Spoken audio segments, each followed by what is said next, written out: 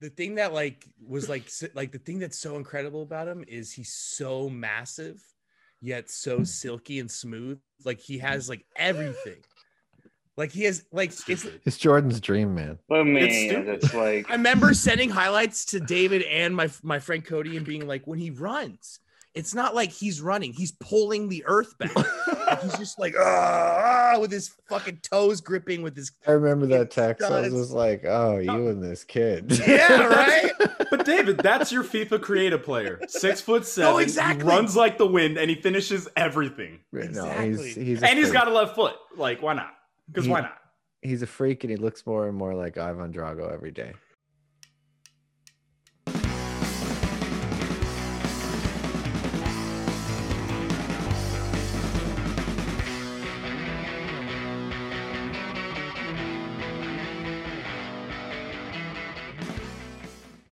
Hello, welcome back. We all said like, oh yeah, this international break would be great. Like, lads will get a rest. You can kind of clock out of football. And about 2 days into it, I was like, holy shit, what am I going to do for the next 3 weeks? Luckily, blow not up the WhatsApp. That's what. Yeah, right. So much. Me, and Dupree. The Reds haven't been on the pitch, but so much has been happening. I think a good jump off point to get into this.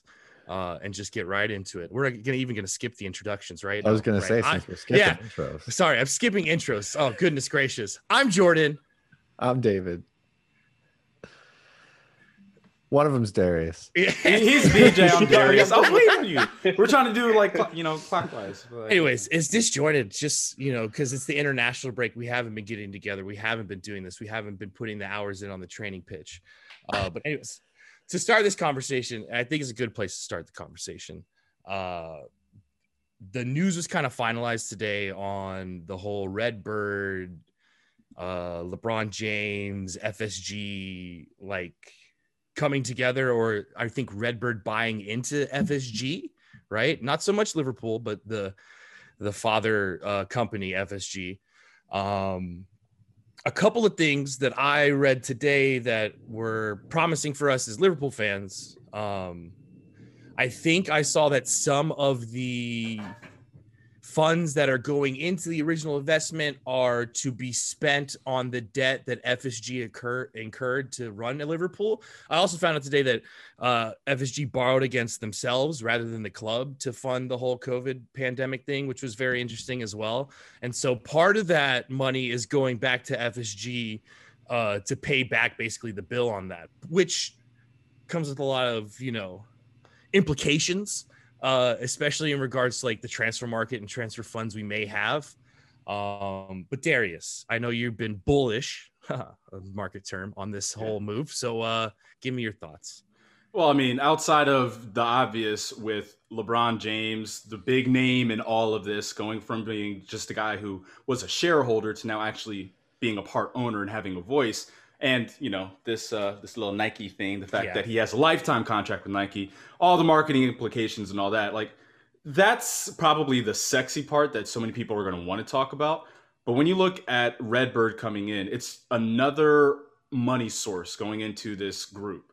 And it's not just people coming in saying, all right, we just want to have a piece of the action. It's people who actually do have spending power, because you look at what this Redbird group are doing. They've been trying to buy into European football for years, and now this is their big opportunity to get in with a big club.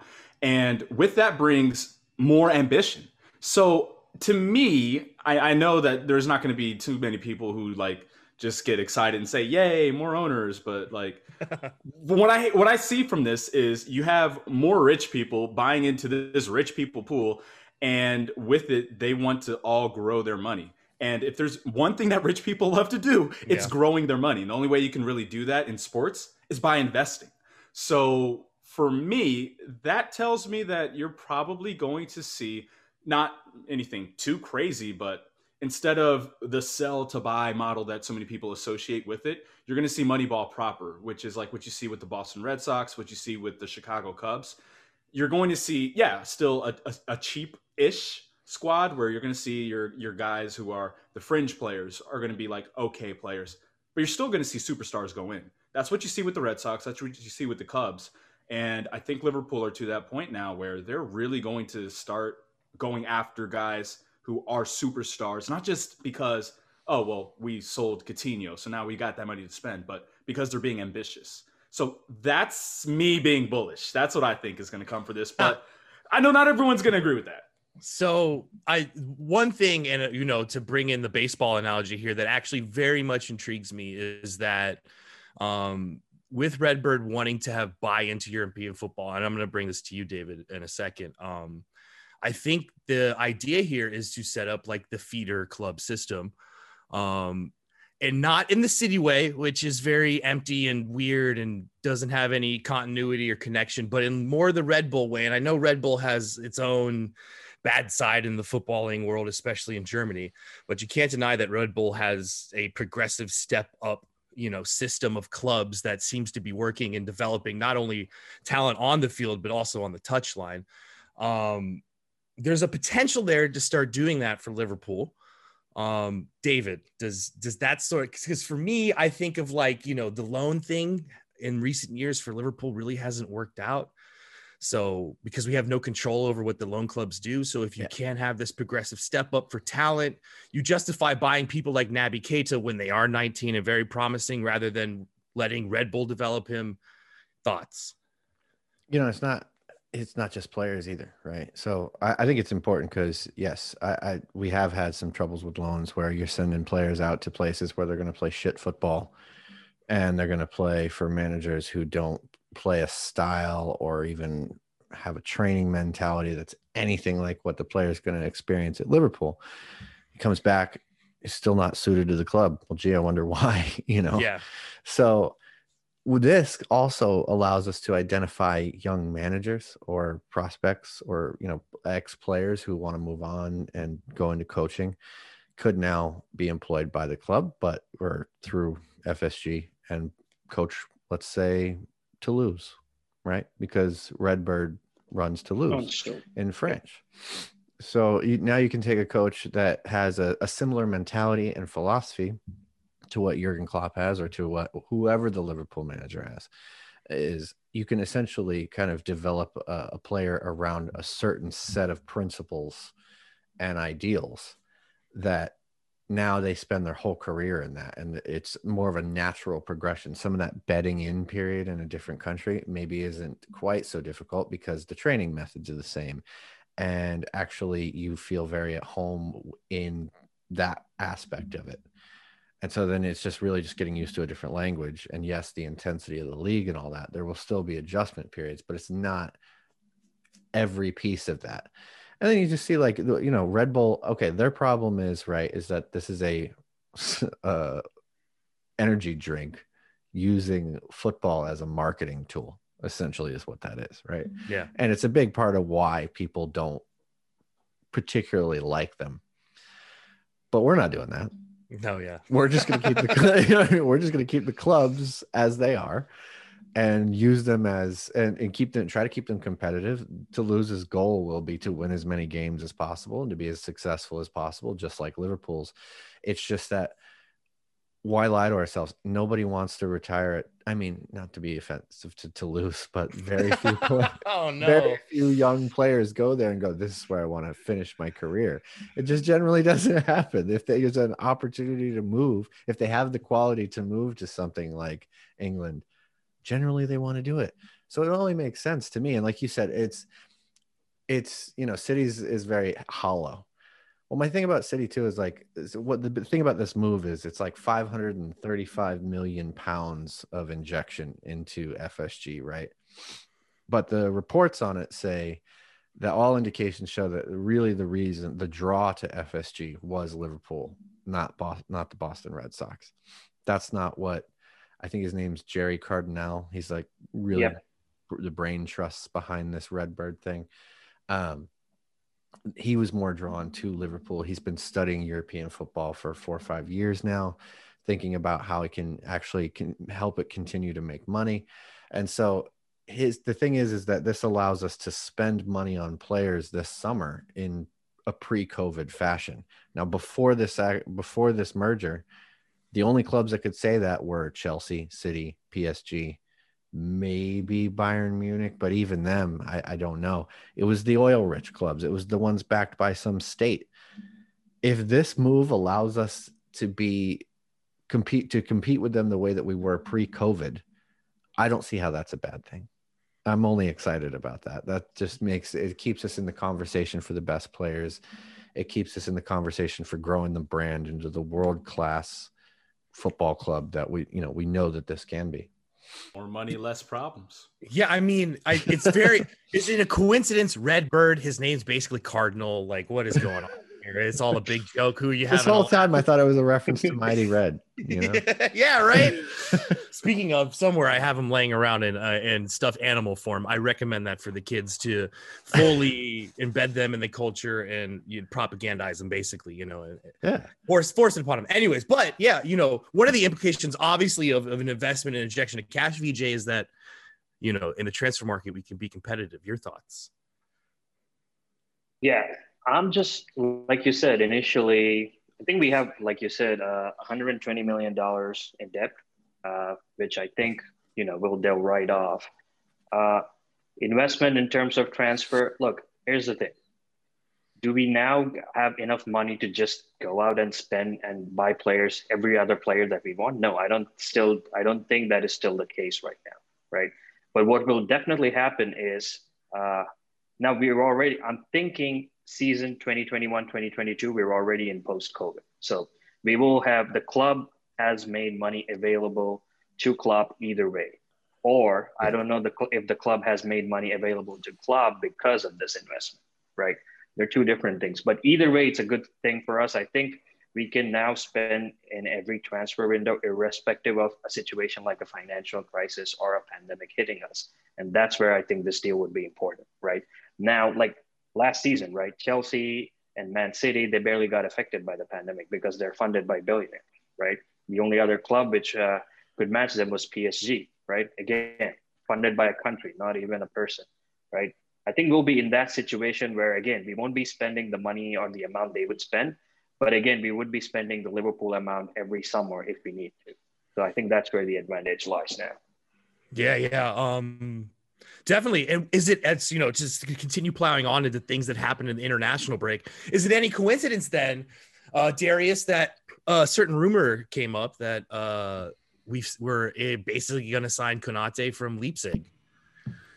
Yeah. You got him. I mean, you got him. We got him.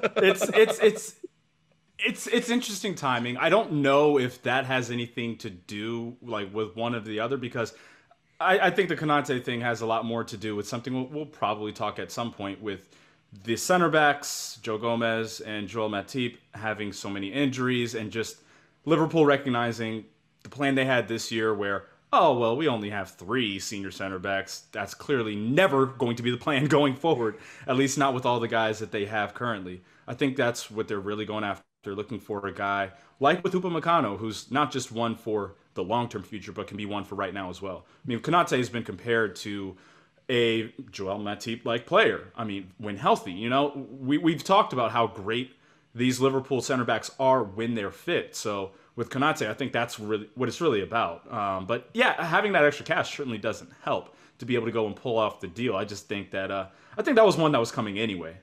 Okay, so you don't think it had anything to do with the I think it makes it easier to pull the trigger, but I'm pretty sure they would have already been aiming toward it. Yeah, I mean, I'm kind of with you, David. Hopefully this does mean, and you, VJ, like that, at the very least, we will spend how we intended to spend all along, because I think we were on a path to continue to increase our ability to spend. This was always highlighted as the big summer. Right. Yeah. Right. In pre-COVID times, that's thrown things off so much. But that's why, again, when I read that part of this money is intended to write off the debts that FSG incurred from the pandemic, I was like, oh, so we're basically not having fans for a whole year. Yeah. So FSG essentially is openly being like, yeah, hey, we're hitting reset. They talked a big game and leak stuff to the certain press members that this was the big summer, like you said, David. So maybe Erling Haaland is still on the way. But it makes sense, Jordan. It makes sense because when you think about where they were pre-pandemic, they had just won the Champions League and they had just won the Premier League. Yeah. So they were on their way to winning the Premier League before COVID broke out. But that tells you they had money in the bank because they hadn't spent in those windows. Takumi Minamino was really the only player of consequence they had brought in before this summer, where you bring in a couple of guys in Jota and Thiago. But outside of that, they hadn't really spent much money. Dejan Lovren and Shimikas notwithstanding. But you look at it and it's like they should have had money to spend. So I think they were just we're not going to spend money. We're going to hold tight, bear down during COVID. Now that you're looking at a post-COVID world and you get the cash injection, hell yeah, I think it's the time to be bullish if you're looking at transfers. Yeah. Keep in mind that, the FSG model has always been built, right, at least currently, on us achieving incremental success and trying to keep that success going throughout, at least on average across seasons, for the money to flow in, right? So now with this investment, I think that, it would be easier because it's kind of like a give and take where, we have to sign players to keep being successful, right? And then if there is one off season where, we're not successful, particularly this season, right? Before this deal, I don't know if FSG was planning on doing 2 more seasons where, they go ahead and spend money and then get us back up there, right? But now with this deal, I don't think we have to worry about where there will be, 1 or 2 seasons, there'll be a blip, but we don't have to worry about the financial constraint of that affecting us in any way to, go ahead and recruit players that we want. The one piece of this that I do find interesting from the LeBron angle, right? Because it's one of the things, obviously he's a big name, but him and no, I got my conspiracy on this.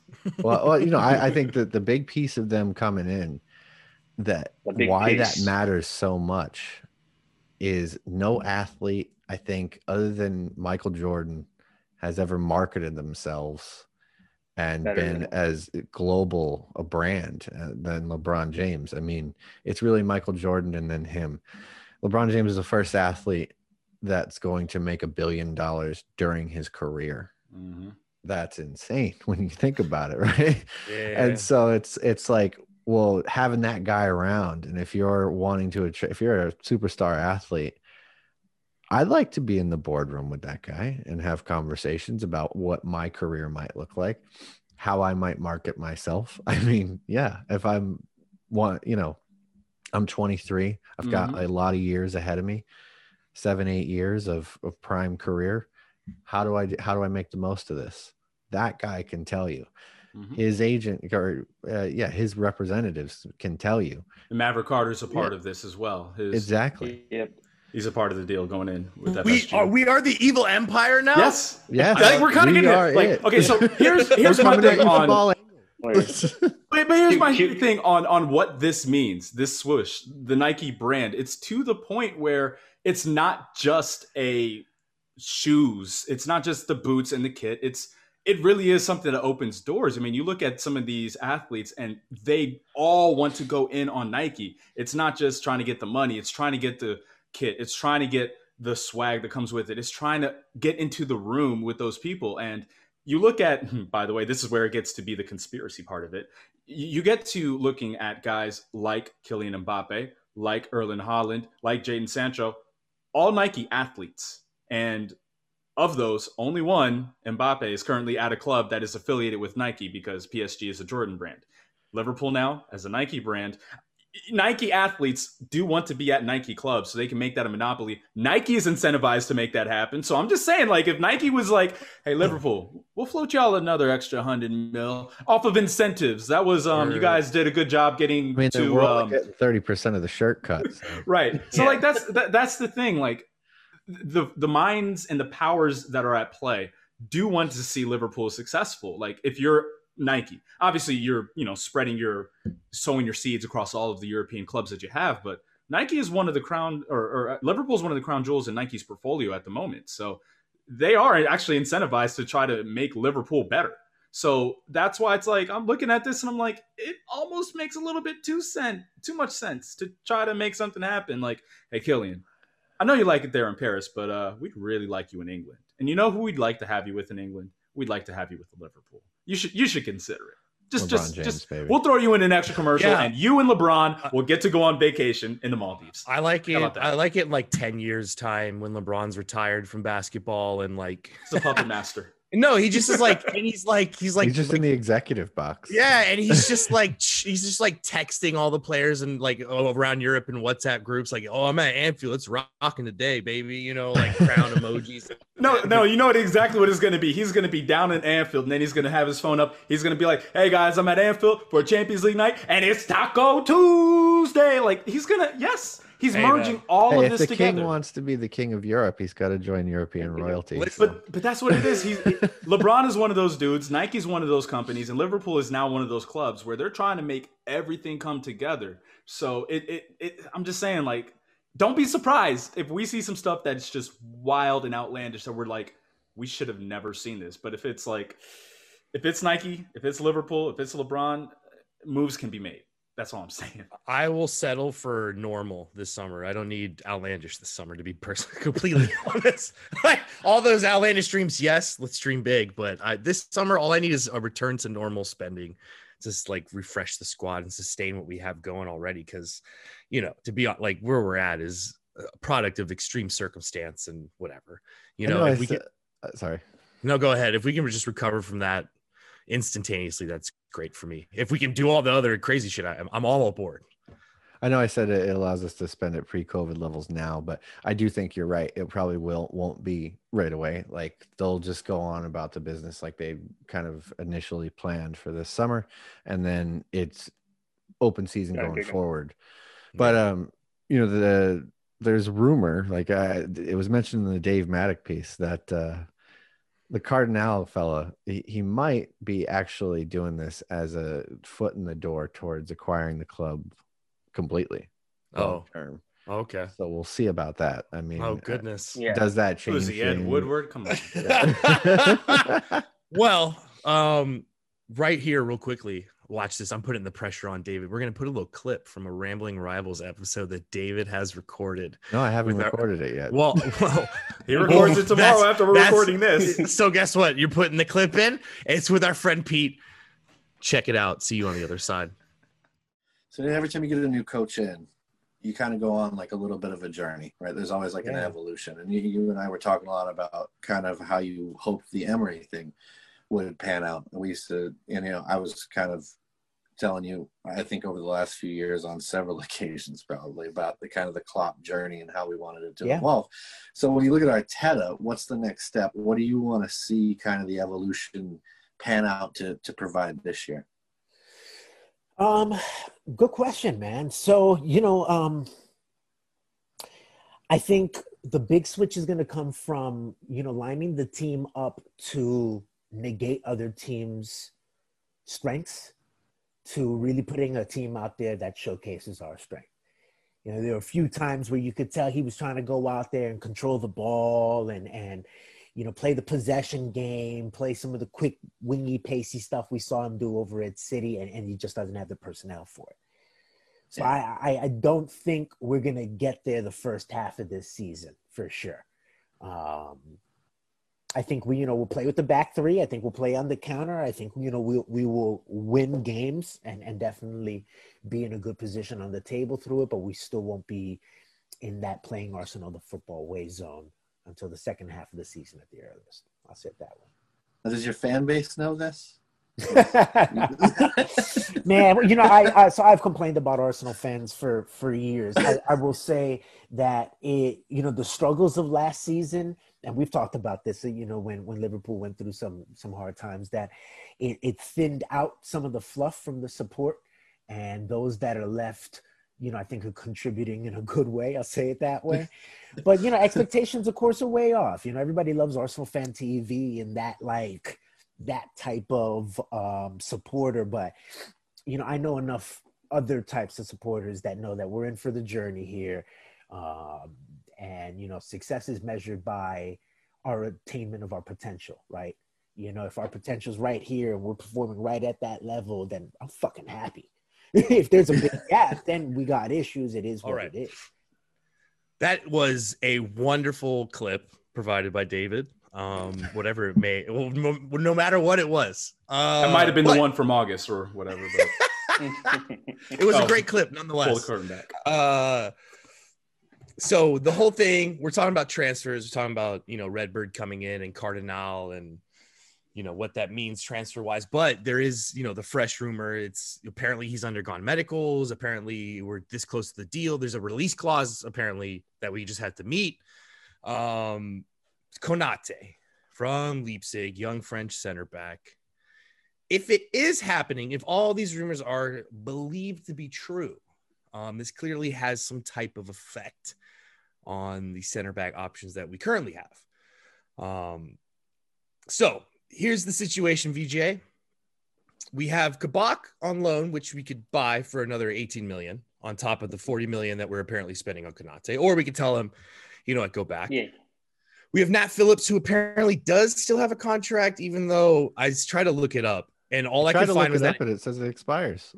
Yeah, all I could find is he has a 2-year extension 2 years ago, and I don't have any before he went to apparently player option. Is that a thing in football? No, apparently his management company says it was for initial 2 years, but then another 2 years after that, or another. Yeah, it was like for 3 or 4 years initially. So there might be club options or like player options. Yeah. So if he wants to stay, like they could just exercise that. So, okay, VJ, you get to decide Nat Phillips stays or he goes, we sell him, or maybe, I don't know. We'll assume we sell him. We have to sell him then, right? Nat Phillips, Reese Williams, he's kind of fallen out of the picture recently, but Reese Williams, Ben Davies, who is starting. Billy Comedio is more of a real footballer at this point. Right? Joel Matip, Virgil van Dijk, and Joe Gomez, right? What going into next season, what for you should be our center back options? I don't know. I really don't know. Who are you keeping and who are you selling out of? Like you got to make a list. That's where I come. A 5-6. So Virgil, Gomez, Konate, and Kabak. I want to keep all four. Right. Okay. The fifth one, I really don't know. I haven't seen Ben Davies play. But my mind kind of wants said it should be good to have a left-footed center half in there. I know Klopp really doesn't give a crap about if he's left-footed or right-footed when it comes to center halves, but it will be good to have that option in there, right? But again, I don't know who to keep in front of Reese Williams, Nat Phillips, and Ben Davies. So I'll say based on how Nat Phillips has played, keep Nat Phillips and send Reese Williams out on loan. And sell Ben Davies for 10 million and get that profit. I'm just laughing at Jordan right now. Hey, shut up. Okay. Have you forgotten that Joel Matip exists? Wait, I said his name, right? Oh, no, you didn't. You didn't. No, you didn't. Sorry. We were all listening. No, it's fine. It's fine. It's fine, VJ. But what would you do with Joel Matip? This is a pressing question. What would you do with Joel Matip? Would you sell him? Would you keep him for the end? He still has another 2 years on his contract, and he's only $5.2 million for the whole year of his contract. He's on $100K a month. It's not very expensive. What do you do with Joel Matip? I really don't know. I think, at this point, assuming that there is a betting in favor for Kabak, based on his injury record, at this point, we have to, cut out either one of Gomez or Matip. And I would say, since Gomez is the younger one, let's cut Matip out for now. That's fine. No, that's fine. It's fine. I'm going to throw it, David. This again, give us back options, and then at the very end, tell us what you would do with Joel Matip. Okay, how about that? Do that, David. Just do that for me. give me the fuck, and then save it for the fucking end. Just fuck. So, VJ, just so you know, and the listeners at home know, we had a very spirited discussion about Joel Matip discussion, and the three of us were making complete sense. We're just like, okay, sorry, let's just pull it down. Go ahead. We were just making the point that, hey, if any one of them was expendable, it would probably be Joel Matip would make the most sense because you would get more money than somebody like for Kabak or Phillips, and because he is world class, and he's more expendable because he is, like you said, older than Joe Gomez. But Jordan took that as us saying that he was shit, and we're just like, no, that's not what we said at all. No. Also, That's not what it is. even what I said. Let me paint the picture here. All right. Yeah, no, please do. There was like a full logic to this. All right. It was that we went into last season with 3 center backs. I'm not sure they're just going to go to 6, right? Like they may say, okay, we need 5. 5 would be a reasonable, responsible way to address the issues that came out of this last season. So you have there, Virgil and Joe, I think, are definitely going to be there. Joe, because of his youth, not because of his injury record. His injury record's pretty torrid. But I think, you saw his quality last year, his age. There's still going to be some hope that maybe he can pull through it and, continue to be the player that he was. I think you're bringing in this Konate kid to basically compete with those 2 players because you're not assuming that either one is going to play as much or that they may not come back and be themselves for a little bit. It may be a little bit of a readjustment period. Right. They may have been affected by those injuries. This kid's coming in to challenge them, I think. I would try to keep Kabak, although one of the options is a lot of it comes down to the finances, right? Like how much do we want to spend on center halves? And so there is an argument to say just send Kabak back and get that, you keep that 18 mil in the bank and you roll with Joel Matip as your 4th option center back. Perfectly valid option. He's a quality player. But Kabak has shown some real promise. He's not going to cost as much in terms of wages. Now you've got the 18 million up front, but I think we can agree that's a pretty good deal for a player of his age and what his ceiling may be. I think Nat Phillips is on his way out of the club. He'll go somewhere where he can play regular football. We'll get a reasonable amount of money for him. I don't 10 know, million, maybe 10 million. Yeah. 10 to 15 because he's English as well. Yeah. Nat Phillips, kind of sad to see it happen, but he will go. Davis, I feel like might stick around for one reason. If you want to play a 3-man back line ever, he can do it. He can also play left back, which gives you a little bit of Klopp loves a player with versatility, loves it. And he's got that. He can play center back. He can play center back in a couple of different shapes. He can play left back. Shimikas has not settled in. May require loaning out. We don't know what the deal is there. He just has not adapted to the system well, according to a piece from James Pierce a couple of weeks ago. So I'm not really sure what his future is. And Ben Davis could possibly give you that depth that you need there. And he's pretty cheap. So I don't know on him. He's sort of the one that you go like, oh, so I haven't seen him play. But Klopp insists that he's part of the long-term plan, that he has long-term plans for him. And I think if maybe what one of the issues is why we haven't seen him. Look at his size. They may want him to beef up a bit and be a little bit more, robust. Yeah, robust.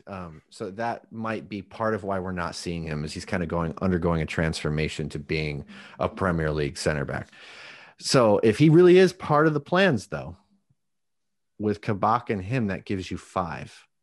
And at that point, given his injury record, the fact that he'll turn 30, I know he's a world-class player, but I think if the funds start to flow in this transfer window and you start seeing clubs spend a little bit and the clubs down the line are getting the money for their players, and so that sort of transfer economy is actually working, there will be a market for a player like Joel Matip.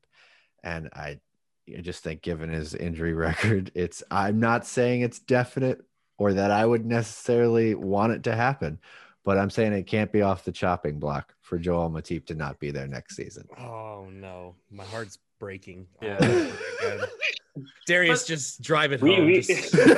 But I mean, I think what we're all getting at, it's more like if someone comes to you with an offer you can't refuse. It's that type of situation. If somebody says, we'll give you 40 or 50 mil for Joel Matip, you're going to think long and hard about it. But at the same time, if I have money to go and get players without having to give anyone up, I'm not giving up Joel Matip. I would definitely have him as a more break in case of emergency, break glass in case of emergency situation, where I'm thinking the alignment would be Virgil van Dijk, Joe Gomez, or Konate, and then Matip. If you can guarantee me health, he's the number 2 option. I think. I think there's a strong case for him being the second best behind Virgil. If you're guaranteeing his health, that's the only thing though. We haven't been able to see it for a good minute. And you pointed out in the group chat, by the way, Jordan, we haven't seen it with Joe Gomez either, which is why someone like Konate coming in is important. So at the very least, you have that depth. So I wouldn't write off seeing 6 center backs next season for Liverpool, because you're looking at it, half of those dudes are literally coming off an injury last year. Konate did have a big injury a couple of years ago with his ankle, and you're also looking at Kabak, and then after that, either Phillips or Davies, whoever. You're not feeling much better than where you are right now if you're not guaranteeing health from any of those players, the top 4 anyway. So I would not rule out 6 guys at center back going into next year. I wouldn't rule out at all, and I would be more than happy to see Matip stay, because I mean he's boss. Like, we don't need to get into that conversation. We all know he is. There are 2 scenarios, I think, where you see him stay. One is they've decided that 40 million pounds is what they want to spend to address the center back problem. And even though he's been okay, Ozan Kabak, or they send him back and they say, we're not going to give you 18 million. We'll give you 12 million or something like that. And if Schalke wants to take it and they're strapped for cash, then, that we can have that discussion. But that's one scenario. The other scenario is the team evolves a bit, and we do play a 3-man back line with 3 center backs. And in that case, having 6 just means 2 at each position. And that would make actually a lot of sense. I don't know if it would ever happen. I don't know if that's something that Jurgen Klopp has thought about. I mean, I know that he has thought about 3-man back lines. It was one of the things he pointed out about Davis when we signed him, is that he could do that. So it might be something that happens. And then in that case, yeah, Matip definitely will probably be here just to play a part in whatever that looks like. And Reece Williams goes out on loan. I forgot to say. Yeah. That. Oh, yeah. That's the most important part of the Reece and Billy is that Reece Williams goes on loan. For Joel Matip, the case for keeping Joel Matip, no matter what. I remember 08-09 Sami Hyypiä, right? And 08-09 Sami Hyypiä was not really in the starting lineup. And then someone went down with a shock injury at Man United at Old Trafford, and he stepped in and he bossed it until the end of the season from that point on. And we almost won the title, right? Joel Matip is so good. He's so good. And I know he's been hurt recently, and we forget how so good he is. He is really elite. He's played at an elite level his whole life in football. Like, he came into Schalke at 18. His debut game was against Bayern Munich. And since then he's played in the Champions League or the top flight of country. He's very good. And if he plays one game a week and you have those other players playing in front of him all the time, and that satisfies his requirements as a footballer, as well as manages his injury troubles, and he doesn't cost any money to keep on, and you can sell him next summer, and still get decent amount of money and be ahead of the whole game because you got him for free. And I just love Joel Matip so much, and everyone knows that. Everyone knows I love Joel Matip so very much. But on Footy Man, when I play Footy Man, the progression of bringing in youth players, right, is like you have like the older veteran and you kind of have them compete and swap them out. And then the next season you play the youth guy more. And in January you sell the veteran because he's upset. And to be frank, usually when I play as Liverpool, I sell Joel Matip, as the first center back I sell. I was going to say he'd be the first dude you sell if you were doing this as like a FIFA video game or football. No, manager. Exactly. And you get decent money for him. But I don't know. Given what happened this year and how drastic the center back injuries were, I wouldn't be surprised if there was like more retention of the options that we have, in my opinion. And Konate, for me, coming in, yes, he's obviously absolutely pushing the first 2 options, or at least playing for that second position. But, there's an interesting case where Virgil van Dijk and Joe Gomez are a partnership, and then Joel Matip and Konate are a partnership. And you just rotate. Yeah. And you just rotate those 2 when you need to or whatever. Regular rotation. We're sitting here like begging for just Phillips and Kabak to keep going this season. All we want to see is not Henderson and Fabinho ever again. Yeah, that's all we're asking. If I could just avoid that, that would be great. But if you can have like two center back options that are like first choice that you can rotate, and they build that chemistry, you're not swapping in pieces. And then every so often Virgil van Dijk needs a run of games or whatever, you can always swap in someone else for Joe Gomez as we do normally. And I don't know, it sounds very attractive to me to keep all of these very good center backs. Let me tell you, folks, this is a lot more rational than what went on in that group chat. I was going to say. Where it was just like, oh, no, you're right. Joel Matip is trash. Fuck him. Let's get rid of him. Listen.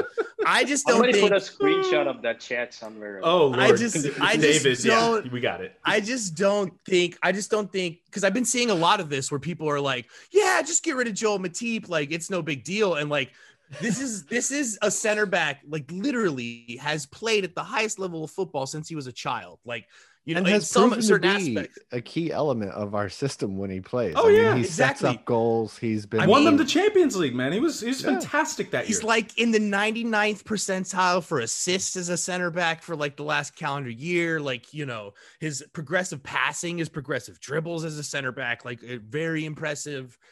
He's also a character, and like, I just love characters. We love the Joel Matip gifts. Like, we love it. The reaction. He stepped in when Joe Gomez got hurt in the Champions League year after he was injured himself, and then continued to play all the way through the end until the start of next season. Was absolutely class. And yeah, I don't know. People like we could just get rid of him. It should be like more of a struggle internally to entertain the idea of letting Joel Matip walk out those doors. Like, it should hurt to actually say the words. It should just be so easy.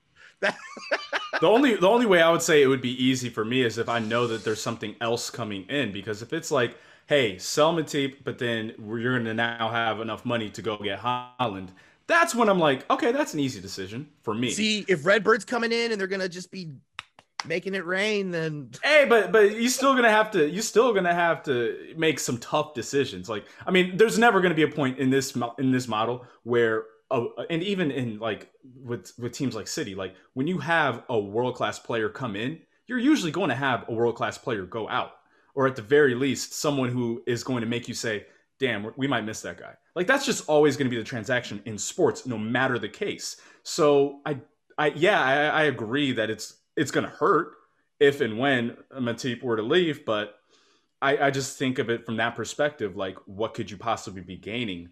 And if you're just going to say, I'm not willing to go and make that trade-off, I feel like that's short-sighted. Because if you can get someone who's an improvement to the squad, yeah, it's going to hurt losing Matip, but I don't think the drop-off from him to the rest of the guys who you would have there is steep enough to say, no, we can't do that. That's all I'm saying. Or we can just keep all 7 like Arsenal. Or we could just keep all 7 and then also bring in people and then also be boss. And then we just buy everyone and we just win every game. Like, we could do that. Hey, listen, a reason to keep all 7. Look at me doing it on the fly and doing it like a pro. A reason to keep all 7, David, is because UEFA has just announced their brilliant plan to ruin European football. That's true. Yeah, that's so because we're going to play 10 million games a season, they're going to eventually. We're fucking off the League Cup. It's done. Listen, there's going to be a point in time in the future where they're like going to try to justify, why can't we have a morning Liverpool Real Madrid game and then an afternoon Liverpool Real Madrid double headers? Let's go. Why can't we do that? And then so this is our progression towards that nonsense. So UEFA was like, now's our time to shine. Let's give them the shit that we've been brewing up. How did it taste, David? It tastes a lot like the European Premier League, doesn't it? Yeah, Jesus, man. Oh man, it's gonna have an effect. It's okay. It's okay. 60, 70 games a season. We can have a squad of 30, 35 players, Well, it's bound to happen. It's bound to happen, isn't it? I think it's. When there's so much money involved, nobody gives a shit about traditions and all that crap or whatever. You made the joke. I was just gonna say though, but Jordan, you made the joke about like morning games and night games, but it's like it kind of feels like that with baseball. Like, one of the problems that baseball has that football is starting to get toward is the oversaturation of the sport. When you have too many games, people tune that shit out, and that's where it's like you don't want it to be. Because if you have 30 people on your roster or 40 people on your roster, you don't know who's going to play week in, week out. You just don't know. So when you show up to Anfield, you have no clue. All right, guys, are we going to see Virgil today? or is it going to be that other kid that they got for 50 million? Like, you have no clue what's going to happen. I mean, that's where sports becomes like it loses its luster. So this whole idea of doing 100 games and shit, it's just like, it's a terrible idea. Coaches are not used to working with big squads. Any coach you take, any manager you take, they'll say, what's your ideal squad number? They'll probably say 25. And that includes like a third keeper and someone from the youth team as part of that 25. For 100 games, he's going to just play all the kids for whatever games he cares about. Like, knowing Klopp, he'll probably like, yeah, this is the Champions League, I'll play my team. This is the Premier League, I'll play my team. All the other competitions can go, Well, I think, like I said, the League Cup would be done for the clubs that are in this. We don't even play the League Cup anymore. We don't really, as it is. But I mean, even that one or two fixtures, because those dates will have to be used to play these games. These expanded group games. How many is it? 10 group stage games, or it's not even a group stage technically. It's like a league, and you have a table, and the top 8 get in, and I don't even know how it works. It's kind of fucked up because it's like, it ain't broke, don't fix it. But fine. Here we go. This is the beginning of it. And I think it's UEFA's attempt to kind of give the big clubs what they want. They're all, I really don't like the whole wild card berth thing where like we'll get in anyways because of our, we've got pedigree in this area. Like, come on, man. You either earn your way into it or not. It's just to guarantee a common revenue stream for all the big 6 English clubs, right? They're just sick of Man United not qualifying. That's what, or Chelsea not qualifying. Arsenal. Here's the thing, though. Here's the thing, right? If you take a look at all the owners, right? Everyone wants that money, but the people who are actually seriously considering this whole concept of the wild card, the Super League, John Henry wants it. Oh yeah, 100%. Oh, 100%. He wants it the most. He wants it the most. Daniel Levy wants it because Tottenham's crap, and they're not going to finish in the top 4 every season. I don't know if Roman Abramovich wants it as much as some of the Glazers want it because VJ, to answer your question, yes, they all want it because they want to protect their assets. Because the one thing that European football has that's different than what we experience here normally in America is that they don't have a closed league. What we have here, we have closed leagues. So anyone who is bought into the MLS, NHL, NBA, your asset is protected. It's guaranteed money that you're getting every year. You don't have to fight for it. That's what they want. So of course, John Henry and all the rest of them at the top, of course they want that. They want to protect their asset. They want to have not just the revenue, but the guaranteed revenue. So it's just like a crock pot, baby. Set it, forget it, and we still got money coming in. That's what they want to have. Of course. Yeah. They all want that. There will be a night. Like if it happens in the next 3 or 4 years, let's say, the European Super League, there will be an ideology clash between Klopp and Henry because, Klopp's like, don't play those games. Players should be protected. We should be keeping the games to a minimum. And I agree with Klopp, right? The competition is more interesting if there's only a little. If you have 100 games, like you said, they'll just tune it out. And John Henry has been trying to do this since his Red Sox day, mind you. He wanted that extra revenue for all the major baseball teams, including Red Sox, Yankees. Like he wanted Yankees and the Red Sox to get more share of the money as compared to the other baseball teams before. He's tried that before, but MLB said no. So he's now trying that with Liverpool. And it's not a point he's not put before. Remember the first few years when he took over the club, he was like, it's like, since we have so much support. Since we have so much support in Asia, we should get more money. Yeah, man. That was his pitch. He's a billionaire trying to make more money. So, I mean, the key point here is to stop the terrible European Super League. We have to end capitalism. The Champions League. We have to end the global struggle against capitalism. Oh, we're back. Okay, so we just come to an end. Here's the thing: we just listed a bunch of shit, and the hard part to swallow, I think, for everybody is that that's actually all that's good for Liverpool in the end. Oh yeah. No. We have said Project Death Star helps us. Yeah, like, the problem is selfishly, the morality side of it. Like, what happens to the EFL Cup, the League Cup, is the EFL's big money generator. right? So Yeah. if it doesn't exist, Yeah, no, the EFL's dead. Like, you know, it's football already become- dying. Like 50% of the clubs are on the verge of going out of business anyways. And now you're going to take away their biggest money generator. It's kind of like and honestly, I think that's why you remember when we were talking about big picture and the EFL was on board. Rick Perry was like, yeah, this is a good idea. This is why. Yeah. Because he saw down the line that this was going to happen. And he's like, we need the money. Yeah, It's the only way we're going to survive it. So we're going to have to give them more to get more. That's the only way. Yeah. And like, you know, like VJ talked about tradition. And like obviously like this whole new format obviously just flops completely on its head, everything we're used to. But you know, when that point is brought up, I like to remind people all the time that it used to be called the European Cup, and you had to win your you had to win your league to get into Exactly. it. Exactly. And then it got expanded, and then Look, yeah, I'll say it. and we got like used to European the Cup. expansion. You know, we got used to the expansion at some point, and the horrible truth, in fact, of the matter is when they force it upon us that we will grow used to it. And oh yeah. Just like you got used to the people Right. got used to the Premier League. You know, that wasn't always a thing. It was much different in terms of how the money worked and everything. You know, it was a big change in football. But now it's the number one product that we all pay attention to. So Jordan, it's one of your favorite quotes, man. Life finds a way. Life finds a way.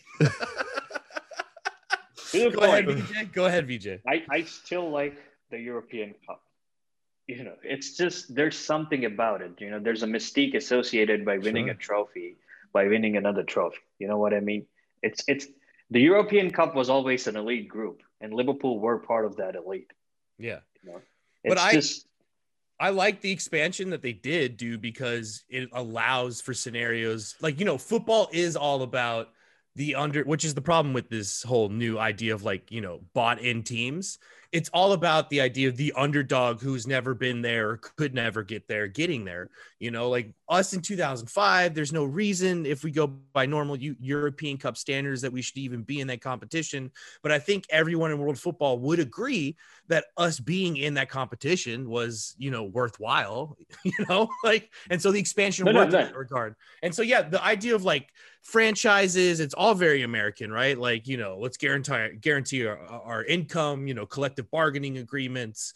We guarantee the amount of money we make in this competition, and us as the big club should be able to keep the big share of all this to us. And like, I get it. It's the Americanization of football. Let's hope it doesn't succeed. But if UEFA is going to this point, it's like they're trying to compete heads up with it, or at least, you know, like David said, you know, appease those people and buy into it. And it's, you know, it's the unfortunate reality of the fact that football is not only a game played in between the lines, but it's also a business. And that's the sad truth.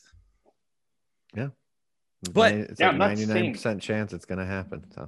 Well, it is happening. We're doing this stupid expanded 2 games against each other league table, adding more games. And NFL just went to 17 games. Like, it's going to happen.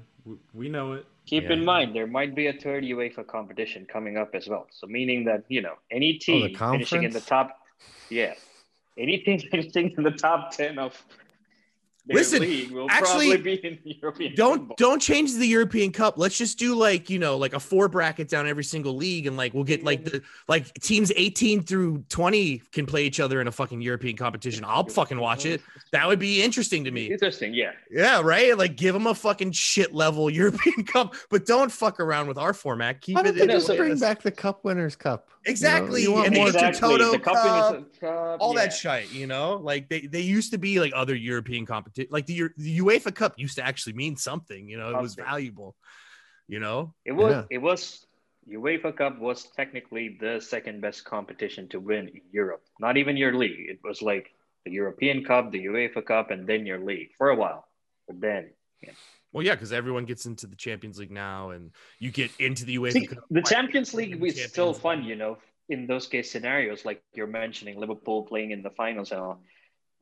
There are already some sort of protections for clubs within the Champions League right now, where like, you know, if you're from the same country, you can't play it in the group stages and the round of 16. You can only play in the that sort of left out, you know, that almost guarantees that, you know, all the big clubs will at least come into the top 8. You know, you rarely get a Porto coming through, and all these stuff, like a Lepe coming into the Champions League semifinal. That's been happening much rarely. Whether if those old rules still existed, I would think, we'd have seen like a team like Leon consistently coming down to the quarterfinals. All the other teams, getting eliminated at the round of 16s. I don't know. Porto's here. Porto's here this season. That's what I'm saying. Like Porto's one team though, right? You know what I mean? But then Lyon was last season, and then I feel like if we start going Tottenham and Ajax, like, come on, lad, let's have a word here real quickly. Like, it still happens. I feel that it happens, but it's happening much less. You know what I mean? That's fair, but it could happen much more if those protections weren't there for the bigger teams. Oh, I think those protections guarantee that you get more interesting matchups in the round of 16, though. But back to the bigger point, though, the Super League, the thing that they released, the UEFA, David, is just stupid. It's more games, more injuries, more fixture congestion, less importance in the matches. More headaches for Jurgen Klopp. Yeah, I don't know why it needs to be fixed. Did anyone really sit around and go, this was broken? This ain't broke. Does anybody go, it's just been too long since the last football match? Yeah, right. If anything, I would say that they might want to have a conversation about having fewer games, because what we saw last year with the single elimination when you got to the quarterfinals, that was actually really fun. Like it was refreshing. So like, damn on this away goal nonsense. Yeah, if they want to have any kind of conversation, maybe contraction of games. Maybe that's the one they want to think about. But yeah, and then you can do neutral venues, so you can have your giant neutral all the way. But at the same time, you don't want to lose. And now we're having fucking Liverpool, Barcelona, and New York City. Right. Like and now all of a sudden I'm just like, nope, never mind. I want to swallow bleach and bleed out of my throat. A thing like that is going to happen as well. We're walking the path. FIFA wants to approve. They were already going to do La Liga games in Miami. El Clasico in Miami, like they was talking about that for real. Not even talking about that. Like, do you know the Emirates Cup and all that crap we play in the summer when we come to the United States? FIFA wants to make that a legit competition. Like people want Liverpool, Real Madrid coming to you from Ann Arbor, Michigan. No, yeah, they want to have a FIFA Club World Cup that's actually like a World Cup rather than And it's all coming down the line because everyone needs their piece of the pie, because it's all disjointed, different governing bodies, all making different competitions that intersect. The thing about that is like the amount of people you're going to have on board, like the clubs that are going to be against it are like clubs that already struggle with fixture congestion, like the European clubs. But you think everybody else in the world, like, do you think Houston Dynamo and Tigres are going to be like, no, we've got enough games? No, they're going to be like, oh yeah, we want to do that. And that's the same thing with fucking Shenzhen United or whoever. I would see like a Houston Dynamo. World.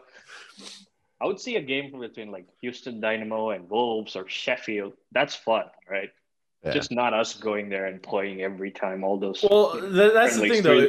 If you're going to say Wolves got to go play Houston, then, I mean, you can't do that without saying, all right, well, the top teams are probably going to have to go play some shit team in MLS or in Liga MX or something like that. Like, there's no way you could do that, with it just being the mid-tier teams. Like, it would have to be everybody or nothing.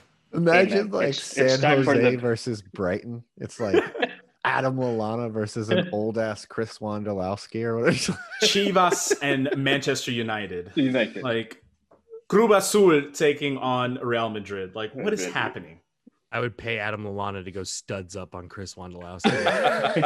I'd DM him and say, hey, how much would it cost for you just studs up? Roy Keane on Holland's dad style. Just, I'll pay a lot of money, Adam. I don't care if you get banned. I don't care what I got to do, man. Is that a transition? No, which works perfectly. It's well, our time's running down, but we have a game this weekend.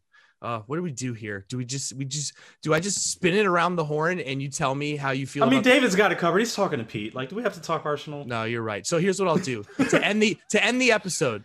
You're just gonna give me a score prediction, and that's it. VJ, we play Arsenal coming back from the international break. This episode's just been like the international break, long, full of so many things to digest. A lot of hot air. Yeah, and now the game. VJ, we play Arsenal Sunday. Yeah, Saturday. Oh yeah, geez, Saturday. You're right. All right. Is our Champions League match Saturday. Give me a score line. 2-1 to us. Okay. All right. Darius. 3-1 to Liverpool, but I really don't care what happens. Take me straight to Madrid. True. Very true. Exactly. Why don't we want to talk about it? Because at this point, the league's kind of irrelevant, unfortunately. David, over to you. Yeah, 2-1 sounds good. We're away from Anfield, so we'll probably play pretty well. Yeah, let's see here. It's Arsenal. For some reason, Arsenal and us always play extremely insane games that don't make sense. Like the last time we played Arsenal at the Emirates was the Allison blunder, and didn't Robbo do something silly? I feel like a pass back or something. Yeah, it was a pass back, gives up a goal. Yeah. And like Virgil did something silly too, and it was all very weird. So with that all being said, it'll probably be 4-4. I was gonna say 3-2. I feel like it'll just be goals everywhere. Like Arsenal was trailing West Ham 3-0 and then pulled it back to 3-3. Like they don't make sense at all. So it'll be 3-2. They'll score first, and then we'll score 3, and then they'll score late, and that's how it'll be. But wasn't that 4-4 where Arshavin scored 4 times around this time of year? I'm just waiting going for like it. this. All right, I think it'd be more fun. Name goal scorers. Who you think scoring? I actually remember the prediction for that 4-4 game. I predicted that we'll win that 4-2. Oh, okay. Oh. No, but so Darius said scoring? who you think scores the goal? Yeah, who scores? Who scores? I'll go. Oh, go ahead. Oh, I'll tell you. Yeah, go ahead. I'll go Trent and Mo, and then Xhaka gets a freak one for them. IVJ, give me your scores. All right, I think Nat Phillips scores and Kabak scores. I love it. Center backs. Wow. All right. Fuck, Darius, who scores? I see a brace from Diogo Jota and a cracker from Trent. I think that actually sounds really good. And Pierre-Emerick Aubameyang, because he's really good at football. Lacazette scores both their goals because that's what he does against us. Mo gets 2, Monty gets 1. And that, until next time, has been Tampa Bay Cop Talk. I'm Jordan. I'm David. He's VJ. VJ. One of I'm them's Darius. VJ. Until next time, up Okay, the I Reds. don't have the 4-cut screen in front of me. I don't know who's about. Up the Reds. Come right there, David. We're done.